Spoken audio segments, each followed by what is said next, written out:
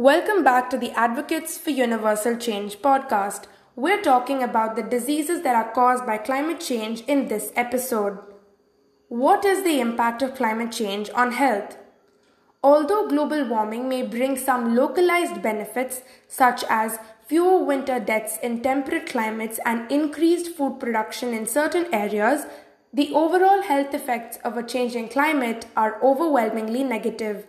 Climate change affects many of the social and environmental determinants of health, such as clean air, safe drinking water, sufficient food, and secure shelter.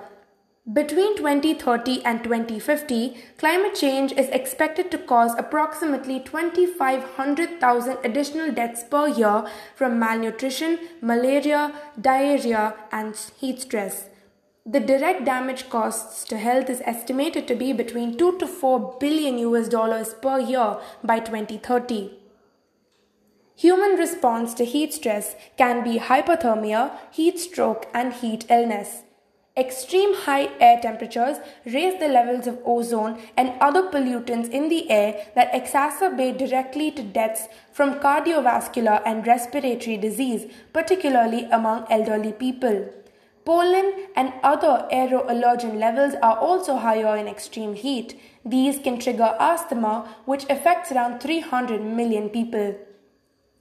Globally, the number of reported weather-related natural disasters has more than tripled since the 1960s. Every year, these disasters result in over 60,000 deaths, mainly in developing countries. Rising sea levels and increasingly extreme weather events destroy homes, medical facilities, and other essential services. More than half of the world's population lives within 60 kilometers of the sea. People may be forced to move, which in turn heightens the risk of a range of health effects from mental disorders to communicable diseases. Rising temperatures and variable precipitation are likely to decrease the production of staple foods in many of the poorest regions. This will increase the prevalence of malnutrition and undernutrition, which currently causes 3.1 million deaths every year.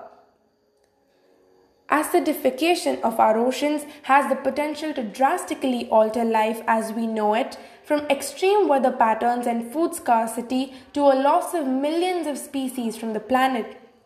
All of these consequences hold the potential to directly affect human health. Climatic conditions strongly affect waterborne diseases and diseases transmitted through insects, snails, or other cold-blooded animals. Changes in climate are likely to lengthen the transmission seasons of important vector-borne diseases and to alter their geographic range. The IPCC projects that the rise in temperatures along with projected increases in population could put 5 to 6 billion people at risk of contracting dengue fever in the 2080s. The reproductive, survival, and biting rates of the Aedes aegypti mosquitoes that carry dengue and yellow fever are strongly influenced by temperature, precipitation, and humidity. Climate change will be associated with longer transmission seasons for malaria in some regions of Africa and an extension of the disease's geographic range. As temperatures warm, the Plasmodium parasite in the mosquito that causes malaria reproduces faster and the vector takes blood meals more often. Rain and humidity also provide favorable conditions for young mosquitoes to develop and adult mosquitoes to survive. Who is at risk? All populations will be affected by climate change, but some are more vulnerable than others.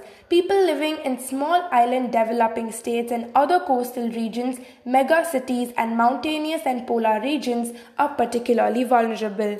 Children living in poor countries are among the most vulnerable to the resulting health risks and will be exposed longer to the health consequences.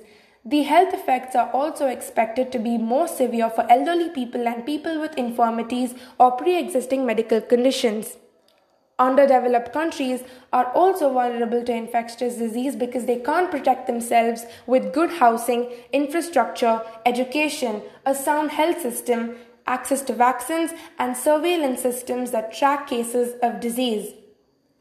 The WHO has responded to this through partnerships to coordinate with partner agencies within the UN system and ensure that health is properly represented in the climate change agenda, awareness raising to provide and disseminate information on the threats that climate change presents to human health, science and evidence to coordinate reviews of the scientific evidence on the links between climate change and health and develop a global research agenda.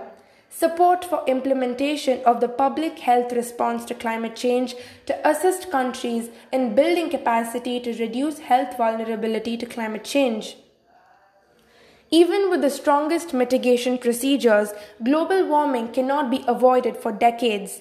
Therefore, implementation of adaptation measures to the effect of global warming is the most practical action we can take.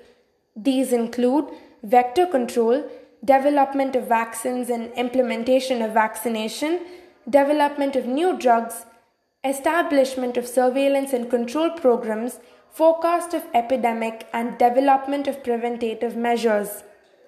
Reducing emissions of greenhouse gases through better transport, food, and energy use choices can result in improved health, particularly through reduced air pollution. By thoughtful and proactive efforts, climate change can be mitigated by addressing these issues with a multidisciplinary approach that works on a global, national, and community basis that recognizes the uniqueness of each country's situation. Thank you so much for listening to this episode. Join in. Let's change tomorrow, today.